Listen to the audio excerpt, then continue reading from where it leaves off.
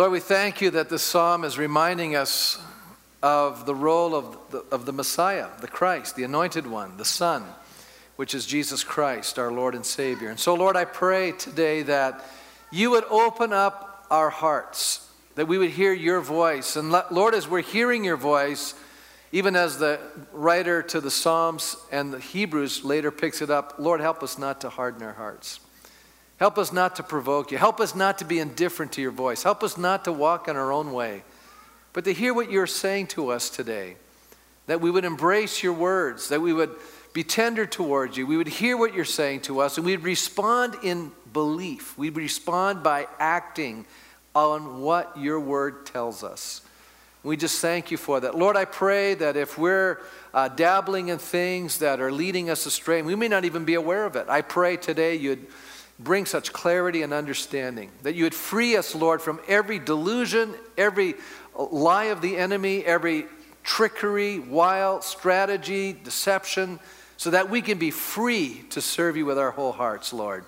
Help us to fix our eyes on you. We've sung about you today, Jesus. We pray that our eyes would be there, our minds would be there, our lives would be there. We thank you for that in Jesus' name. And all God's people said, amen. You may be seated. I'm going to have you turn to the book of Hebrews. This is way in the New Testament, towards the very end of the Bible.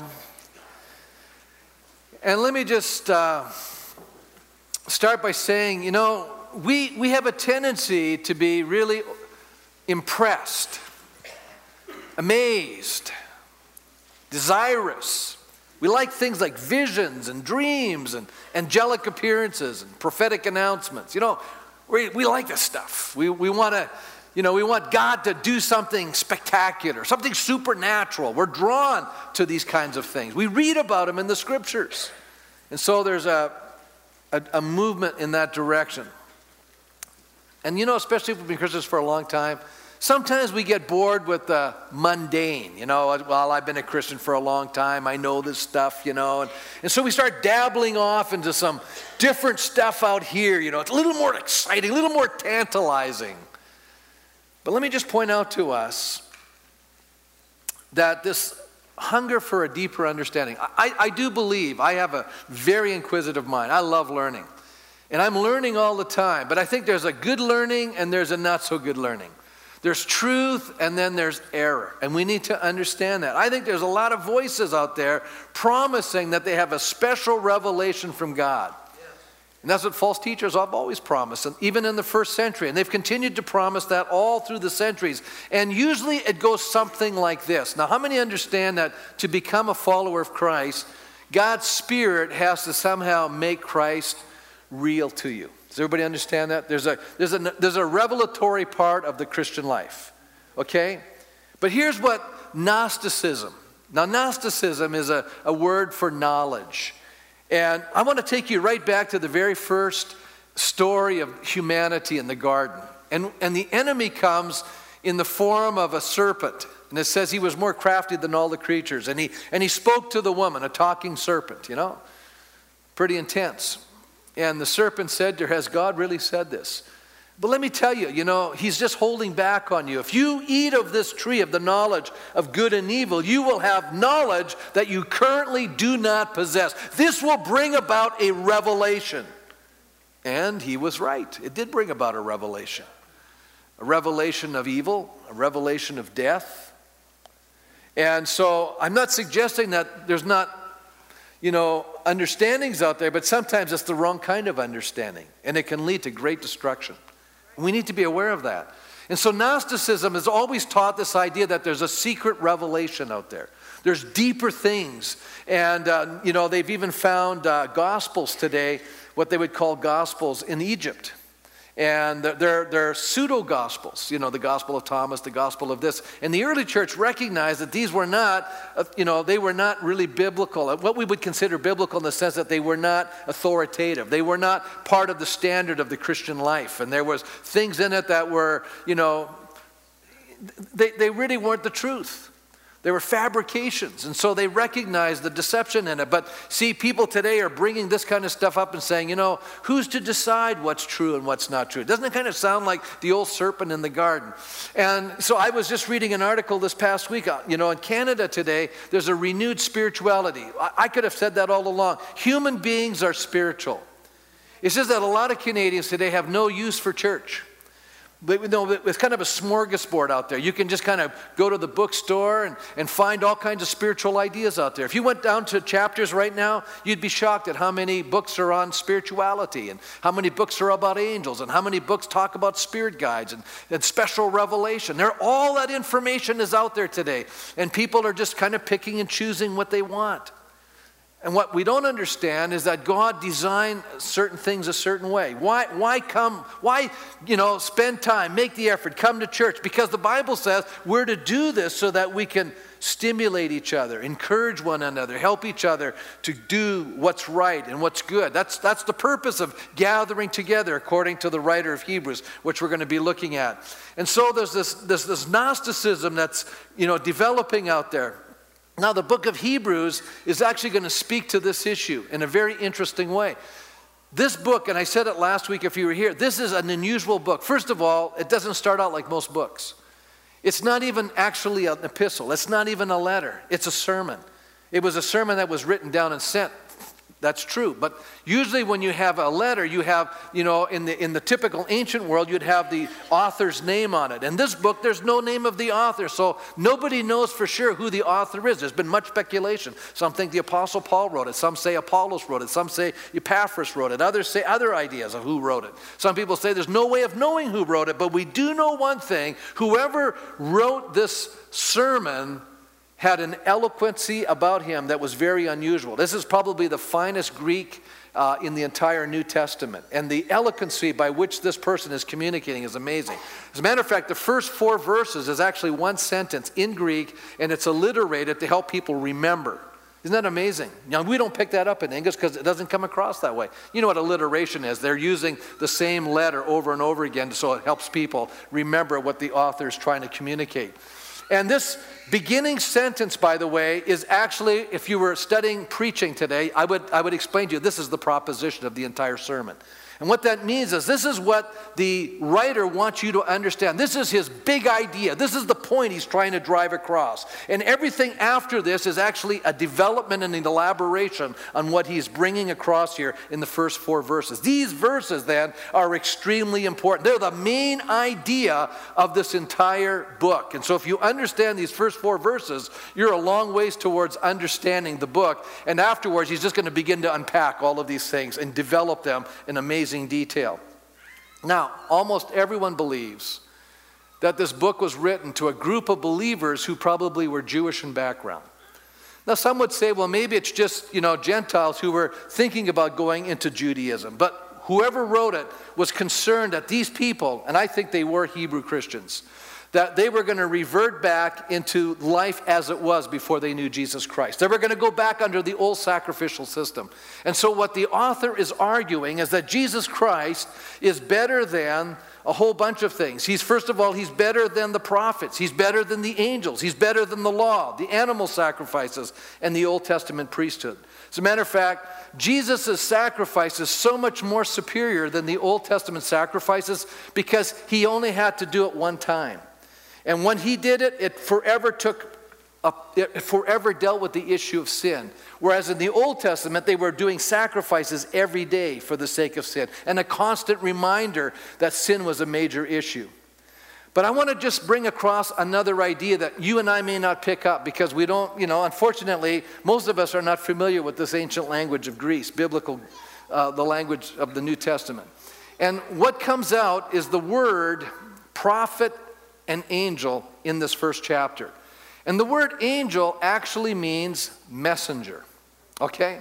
So now you have a messenger that's sent from God by heaven, right? An angel, a divine messenger. And then you have prophets who are God's people who are moved by the Spirit. We're going to see that in a minute. Human messengers. Now, many times, the only way that we know if it's a divine messenger or a human messenger is by the context.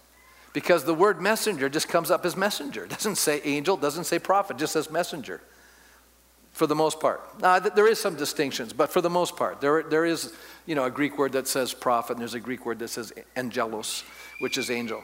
But let me just say it to you this way. The context is what decides it. And it's interesting that in the book of Revelation, and some of you are maybe acquainted with the first 3 chapters, there's letters written to the churches. And it says, and if you look it up, chapters 2 and chapters 3, it says, and to the angel at Ephesus, or to the what? The messenger at Ephesus. And many people believe that when John was receiving this revelation, he was to write this and pass it on to the angel in heaven? No, it was the messenger. The angel of Ephesus is actually the pastor. He's the messenger. And so how many are getting an idea that it's almost a synonymous term, this prophet, this angel? And it's very important we understand this, because a lot of times there's a little bit of confusion in people's minds. And so what people tend to do many times is that we tend to elevate angelic visitations and prophetic messages even above the person of Jesus Christ. And that's what I want us to focus on today. Let's take a look here at chapter 1. In this first chapter, we're immediately struck with the greatness and the uniqueness of the Lord Jesus Christ. In the writer's absolutely powerful beginning, we're encouraged with this element of Jesus. And here we see that Jesus is seen as God's ultimate communication to humanity or to mankind.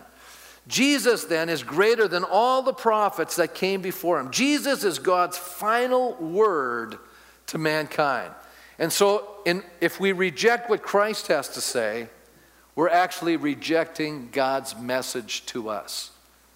And so anybody that comes along and says, I've got a message that's beyond the Bible. I had this discussion this week. One of our staff members said, yeah, Pastor, I was talking to somebody, and they said there's a message and revelation. It's beyond the Scriptures.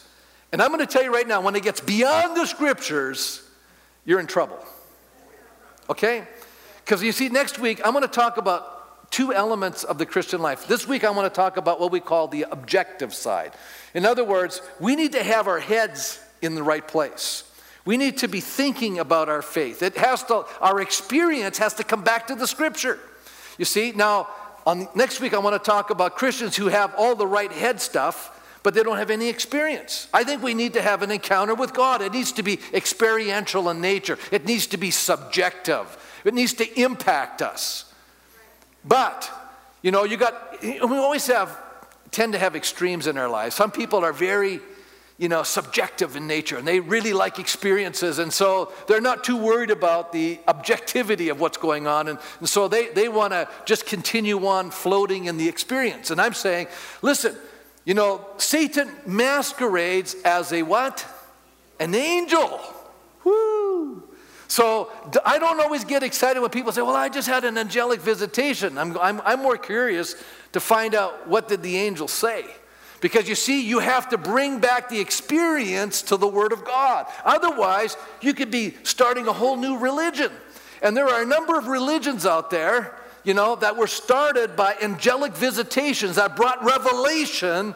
And these were angels of light, and people embraced it. And there are whole systems in our world today founded by angelic visitations. And that happened after Jesus came. So I think it's important we get back to an objectivity. We need to get back to the Word of God. We need to understand what the Scriptures are teaching here. And so it starts here in chapter 1, verse 1. In the past, God spoke to our forefathers. Now, that's interesting. God wants to communicate to humanity. I like that. He created us, but he wants to relate to us. There wants to be a relationship with us, and he's a communicating God.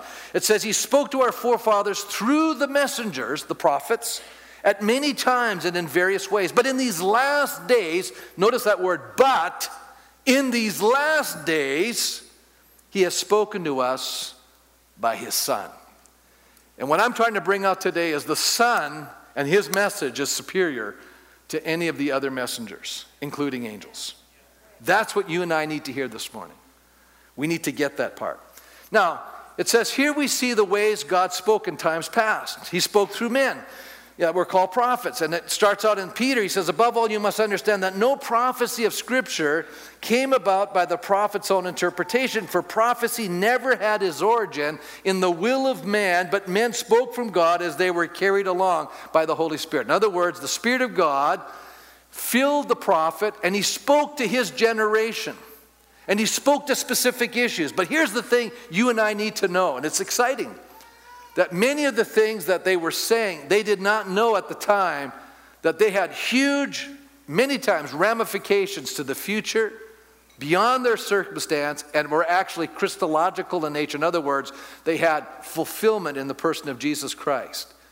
And then we see in the New Testament, as these New Testament writers look back through the avenue of seeing the life and death of Jesus Christ, they can look backwards and now look at their own Bible and say, now I get it. And I read one today, Psalm 2.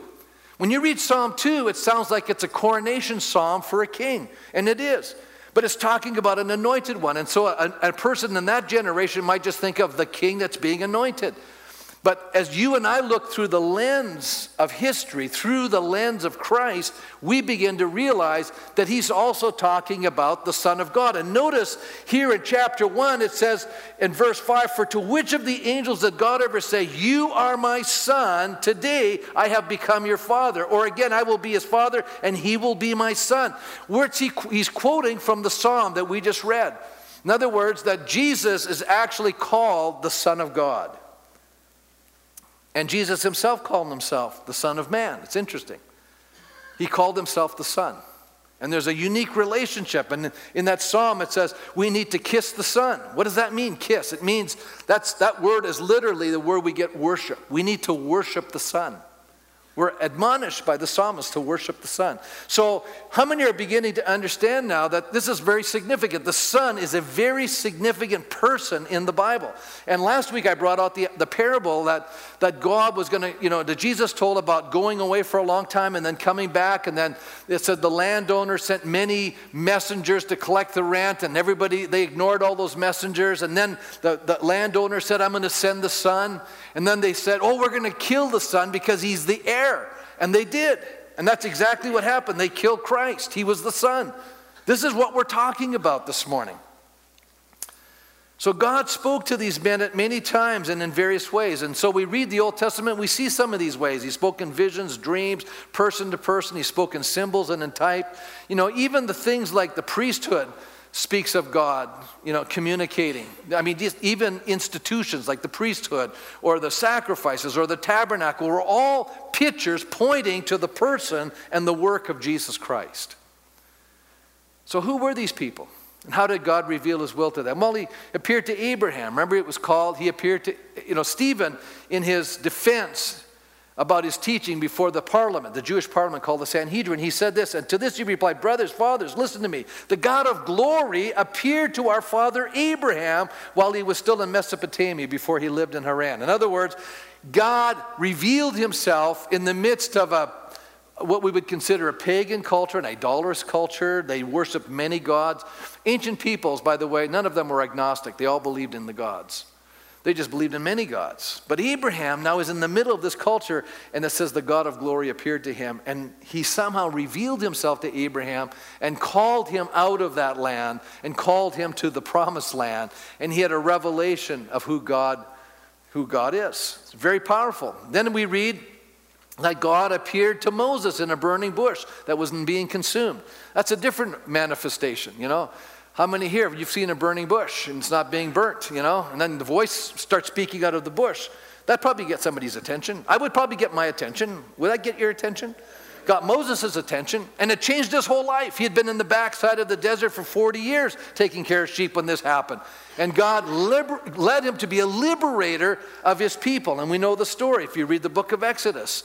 And then we read that God spoke to Elijah in a gentle whisper. It says, and God spoke after this great confrontation with the prophets of Baal, and then Jezebel threatens his life and he runs away. And then we hear this little story. And the Lord said, go out and stand on the mountain in the presence of the Lord, for the Lord is about to pass by. And then a great and powerful wind tore the rocks apart, shattered the rocks before the Lord. But the Lord was not in the wind. And after the wind there was an earthquake, but the Lord was not in the earthquake. And after the earthquake came a fire, but the Lord was not in the fire. And after the fire came a gentle whisper. When Elijah heard it, he pulled his cloak over his face and went out and stood at the mouth of the cave. And then a voice said to him, "What are you doing here, Elijah?" And so how did God speak to Elijah? In a gentle whisper.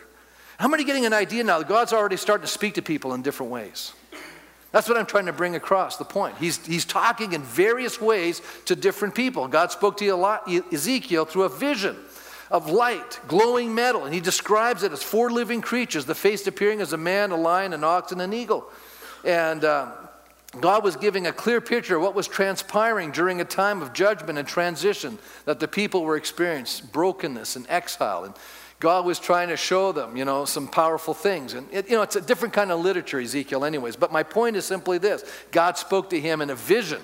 And then eventually we read that God spoke to Hosea. And how did he do that? Well, Hosea had a terrible marriage. His wife became unfaithful to him. And he was crushed. She was unfaithful. And God spoke into his heart. He was a prophet. And he said, "You know how you feel right now? Your wife's been unfaithful to you. That's how my people have treated me.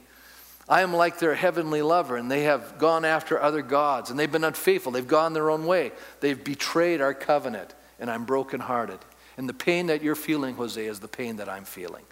And he spoke out of that brokenness. And so many times God can speak to us, in different ways. He can speak to us in gentleness. He can speak to us through our human experiences and reveal somewhat of himself to us. But what we need to realize over and over again is simply this, that even though God is still communicating today, he primarily communicates through his Son, Jesus Christ. That is God's primary and ultimate and final word to humanity. And we need to get that. And anytime we try to add to that, we get ourselves into big time trouble. Now, I've had the privilege over the years of studying a little bit on revival. And one of the great authors of revival is a man by the name of Jonathan Edwards. He was a pastor. He had experienced revival. He wrote about it. And he writes some very interesting statements about the work of God's Spirit. And this is what he said about the work of God's Spirit. He says this, and I want you to notice how when he says these things, how he lifts up the person and work of Jesus Christ. And I just wrote down, any message that minimizes the Son is not the voice of God. We need to know that. We need to elevate that voice. So he says this, when the operation is such as to raise the esteem of that Jesus who was born of the Virgin and was crucified without the gates of Jerusalem. That's a little statement from the book of Hebrews. Christ was crucified outside the city walls. He says, it seems more to confirm and establish their minds in the truth of what the gospel declares to us of his being the Son of God and the Savior of man. It is a sure sign that it is from the Spirit of God. In other words, whenever we hear the message who Jesus truly is, God in the flesh, born of a virgin. See, the gospel message, whenever we hear that, we can be assured this is the Spirit of God. Then he says, now, this is when you know the devil's talking. The devil has the most bitter and implacable enmity against that person, speaking of Jesus, especially in his character of the Savior of man. He mortally hates the story and doctrine of his redemption. In other words, he hates the fact that we preach the good news that people can come to Christ and have their sins forgiven. He's opposed to that. And then it says, when the Spirit, he gives another idea. When the Spirit is at work and it operates against the interests of Satan's kingdom. Whenever God's Spirit is at work, it's always operating in opposition to the kingdom of darkness. And here's what the kingdom of darkness operates like. It lies in encouraging and establishing sin. So anybody that's encouraging sin, that's the kingdom of darkness. And cherishing men's worldly lust. That's the kingdom of darkness.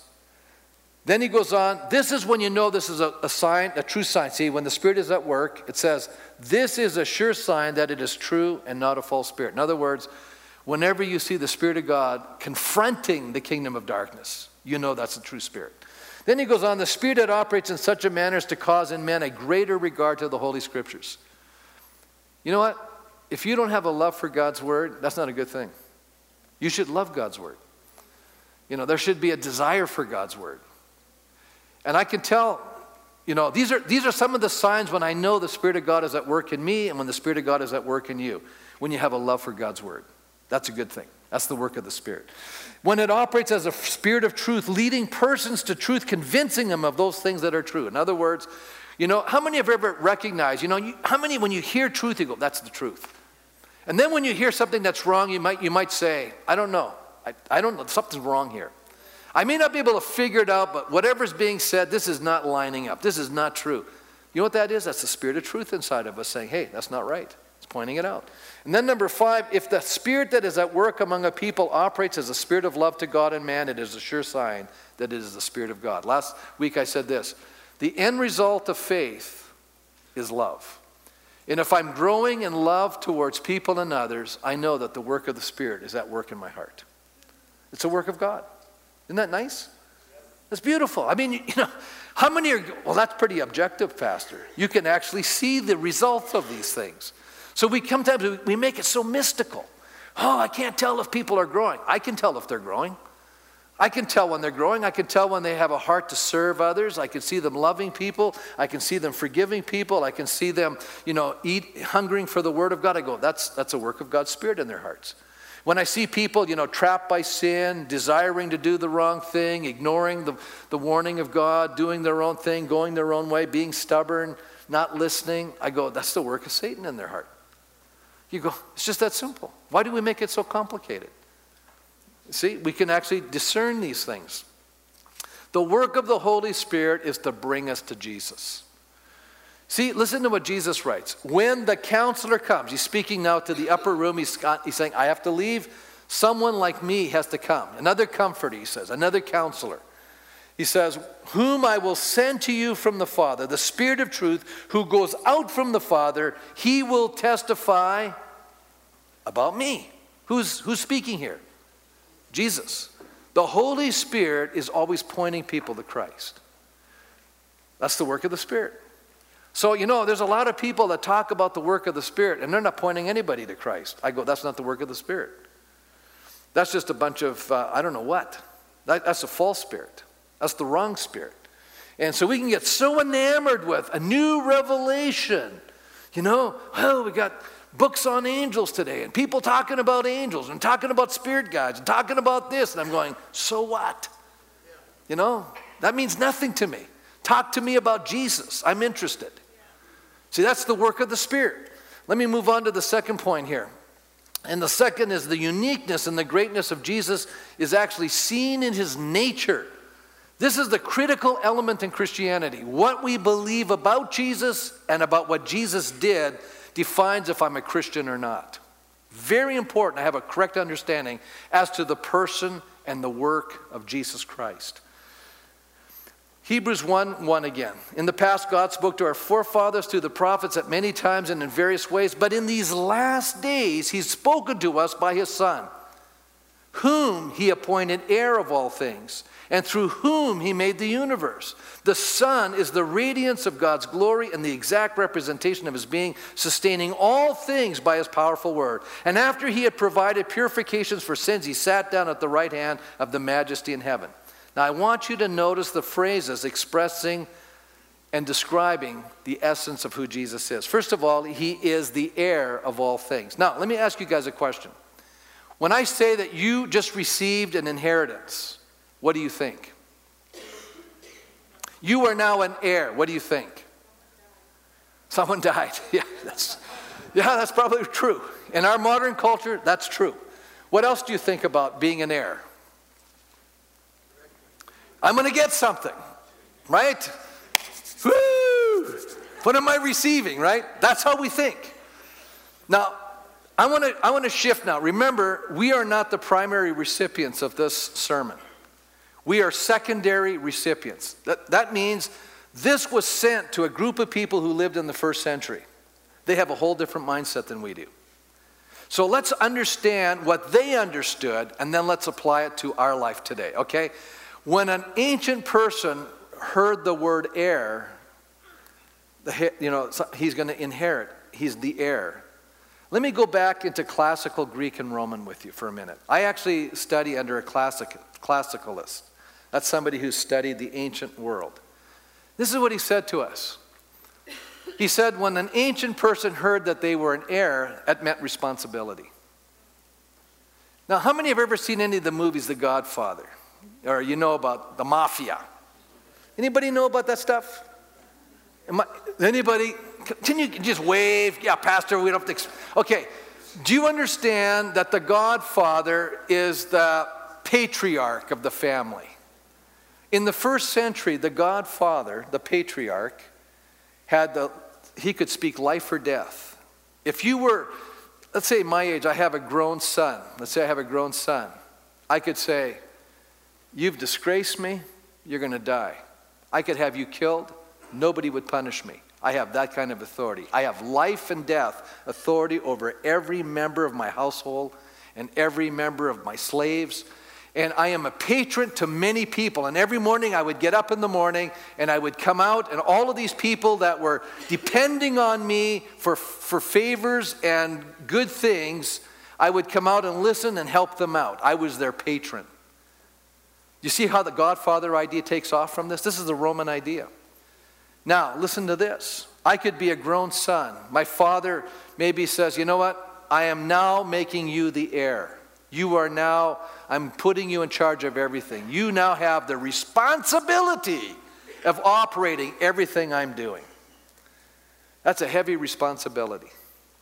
And so when Jesus is called the heir here, it says here, he's the heir of all things. What he is communicating to us is that he has a responsibility to care for the family and all the obligations that entails. And so Jesus makes himself responsible for us. And because you and I were trapped in sin, Jesus went out and paid the penalty for our sin. That's an amazing thought. Listen to what John Calvin writes. He says, the name heir is attributed to Christ as manifest in the flesh. For in being made man and putting on the same nature as us, he took upon himself this heirship in order to restore to us what we had lost in Adam. That's powerful.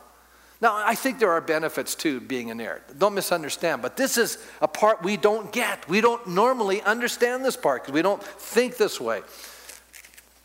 Our sonship and inheritance only comes as we are in Christ, because apart from him, there is no sonship and no inheritance. Remember, it says in Romans, Paul says, you are now a joint heir with Christ.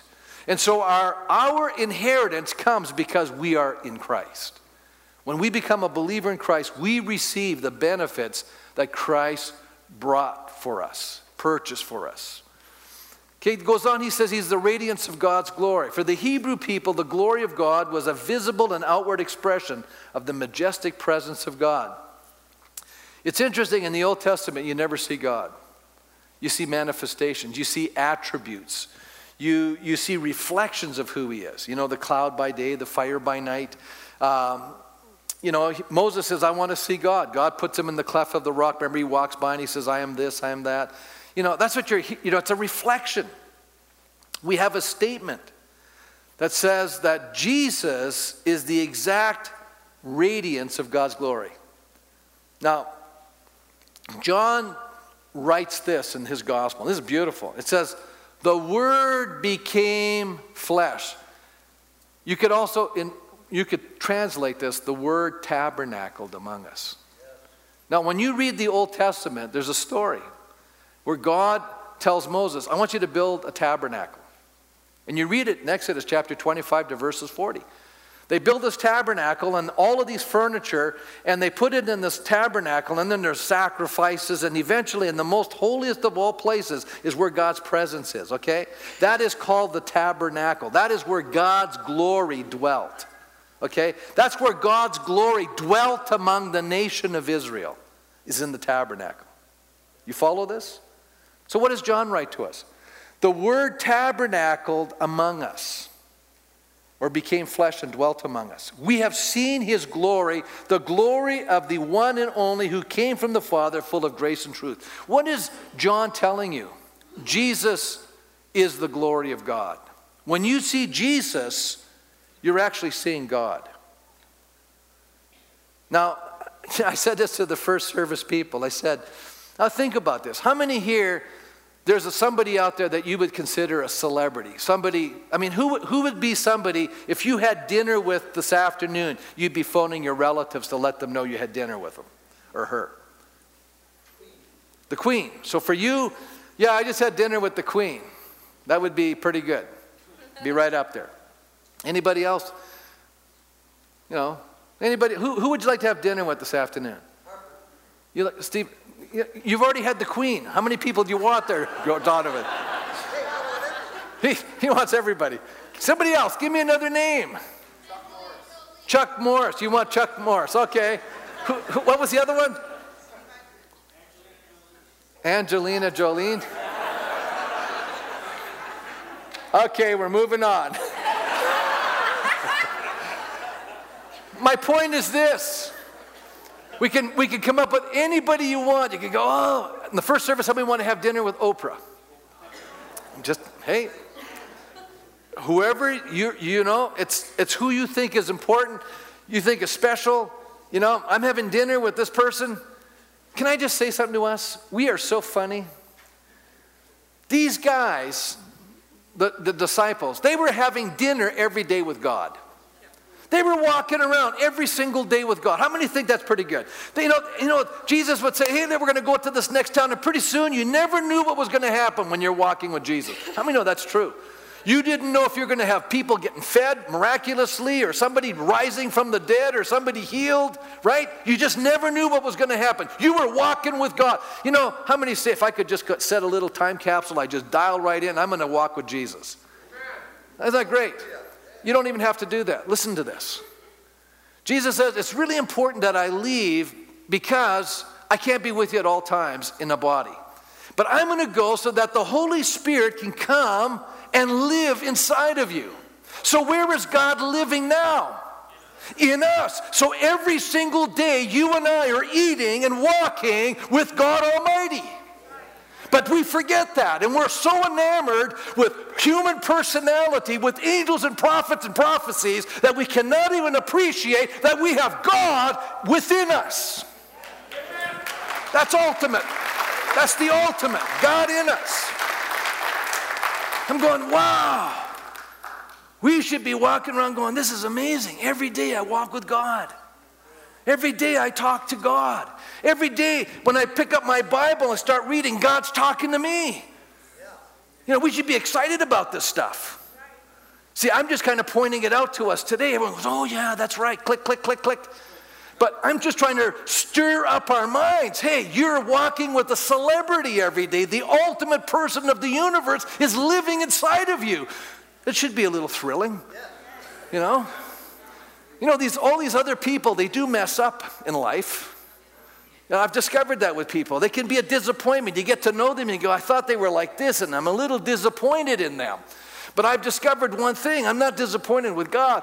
The longer I've walked with him, the more impressed I am with him. I'm more amazed all the time. I'm more excited today than I've ever been in my entire life. I'm getting to know him.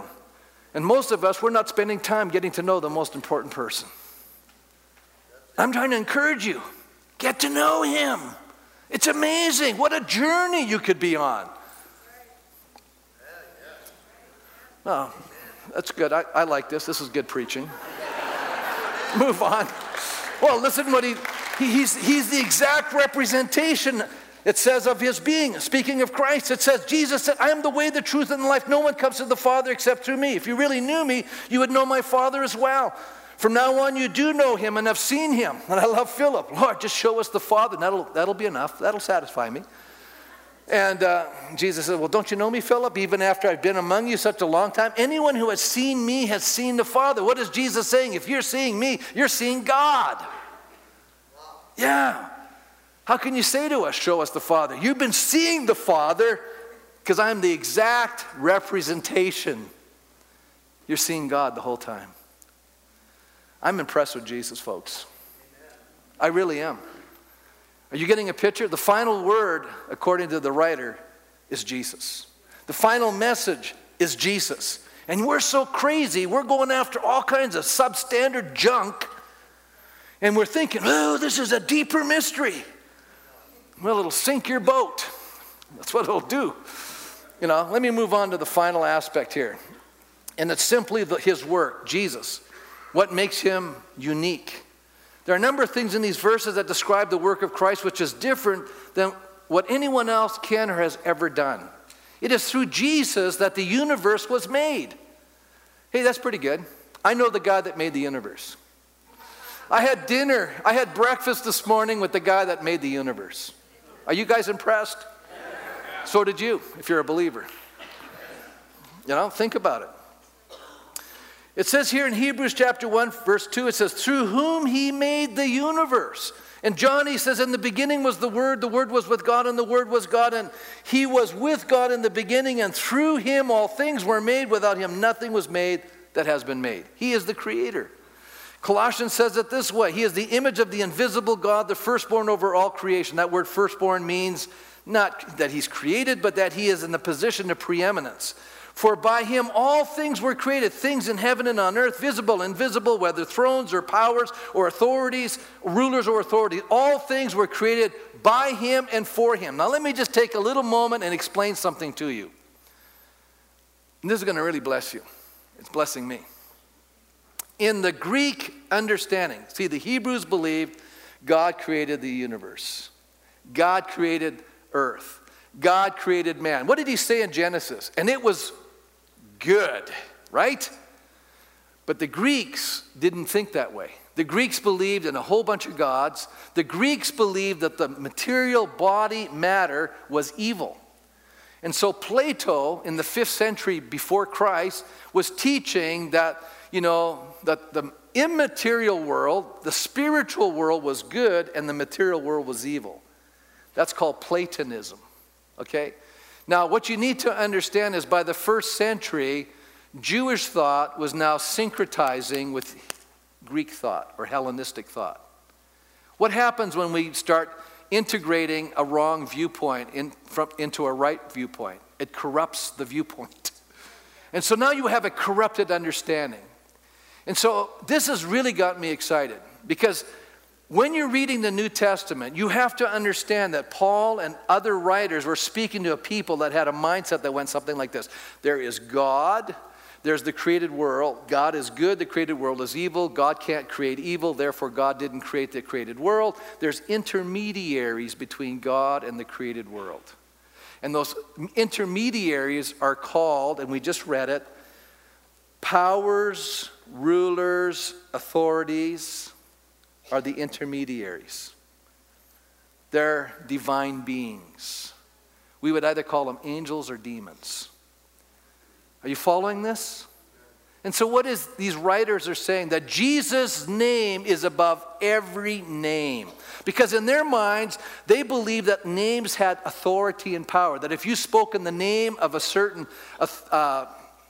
authority or power or ruler, you were speaking on behalf of them and you had authority, their authority to have things happen. That's why you read so much in the scriptures by the name of Jesus. It's explaining to you that Jesus is above every name. There is no other name given among men whereby we must be saved. There's no other name people can be saved. There's no other deity. There's no other authority. There's no other ruler. As a matter of fact, what he's basically telling these guys is stop focusing on all of these things. Now, isn't this interesting? Look at verse 14 of chapter 1. I've looked at this chapter over and over in my life. I always thought, why is this verse just pop in there? But look what it says. He goes on in verse 4, it says, and then we'll get to verse 14. So he became as much superior to the angels as the name he has inherited is superior to theirs. And then he goes on to say in verse 5, for to which of the angels did God ever say, you are my son, today I've become your father? In other words, the angels are not the son. Angels are below the son. As a matter of fact, their name is not superior to his name. His name is above their name. And then he goes on to say in verse 14, are not all angels ministering spirits sent to serve those who inherit salvation? Now, in Greek mythology, human beings served angels. But here, he's telling us that the angels serve human beings. It's reversed. And so what is he really saying to us? He's saying, don't worry about the angels. It's no biggie. And so stop being so impressed. Listen, you want to be impressed? Be impressed by the Son. Okay? And so, you don't have to buy any more books about this angel and this angel does this and this angel. Listen, I was down there. I had to do as an assignment.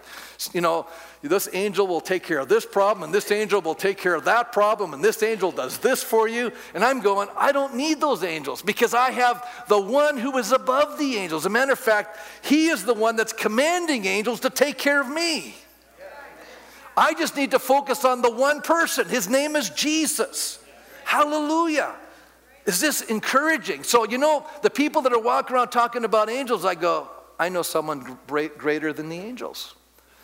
I know the greatest one. They'll say, who's that? I'll say, his name is Jesus. Amen?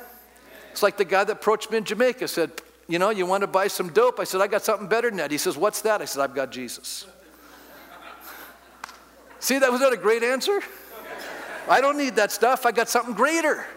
I want to declare to you, if you got Jesus, you've got it all. You've got the ultimate. So don't go looking for junk. Don't go for substitutes. Don't go for angels. Don't go for a whole bunch of prophecies that a lot of times are a bunch of nonsense.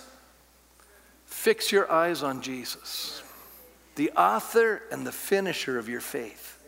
You want to make it to heaven? Just stay with Jesus. I guarantee you, at the end of the day, you will be in heaven with Jesus because you are with Jesus on the journey. That's simple. That's what he was trying to tell these guys. He goes on here. I ran out of time. That's okay. I'll just skip all this good stuff. And there is some good stuff. I just ran out of time, I could preach for a long time, believe it or not. You're laughing because it's true. It's through Christ that our sins have been purified. Only Christ's sacrifice was eternally effective. He sat down to indicate that the work was finished. Remember when he's on the cross, it is finished? Somebody said, they had a discussion after the first service because somebody thought what Jesus meant was, I'm done. No, it's not what it means. It means it is finished, means I've accomplished all that I've set out to do for you. It's completed. I have fulfilled the demands of the law. I am the ultimate sacrifice for your sins. I have purified you from sin. And now he can sit down because his work of redemption is finished. All we need to do is accept it. Isn't that encouraging? Hallelujah. I love this. So what is this author trying to convey to us here in these opening verses? It's all about Jesus. Let's stand. See, I even know how to stop.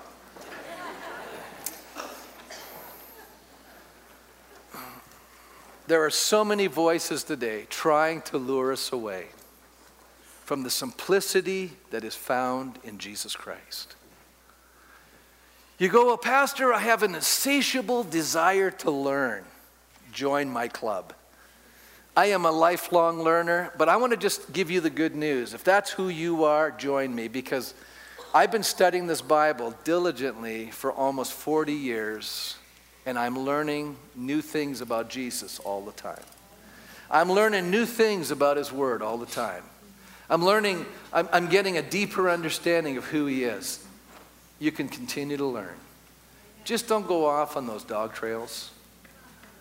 You know what I'm saying? Don't go off on this heavy stuff that, you think, oh, I just read this great book, this guy's talking to angels. Well, Muhammad talked to angels too. Yeah. Just pointing these things out to us, okay? So let's just stick to Jesus. We sang some beautiful songs today. There was a song that says, just give me Jesus. That's my prayer. Just give me Jesus. And the Hebrew writer, he closes in chapter 12 with this beautiful sentiment. I love it. It says, fix your eyes on Jesus. Yeah. The author and the finisher of our faith. Yeah. And that's my prayer for you. I guarantee you, if you will lock into him, he will take you all the way. Mm-hmm. Amen? Amen. Father, I just thank you this morning. What an awesome God you are. And I pray today that if there's things that we've been dallying into and reading about, and we're getting excited, but it's not really the final word, which is about you. Yes. And it's leading us off into some trail that's going to lead us away from you. Father, I pray today that this will be a wake-up call, that we will gain a renewed hunger to seek your face, to have our eyes upon you, to discover you anew and afresh, to fall in love with you all over again, because you are amazing, and to be so impressed with you and so less impressed with everything else. Lord, help us to stop being so impressed with these other things and to be really focused on you. And we just thank you for that this morning in Jesus' name. Amen. God bless you as you leave this morning.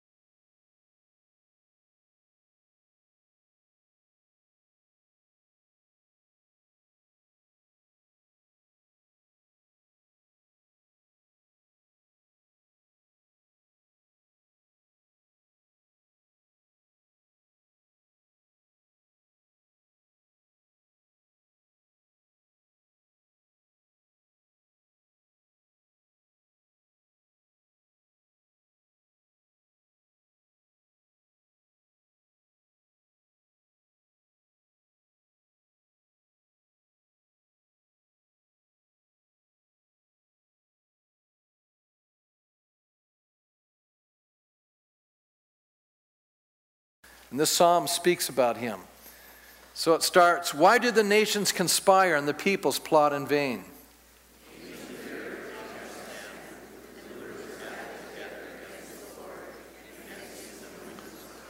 Let us break their chains, they say, and throw off their fetters. Then he rebukes them in his anger and terrifies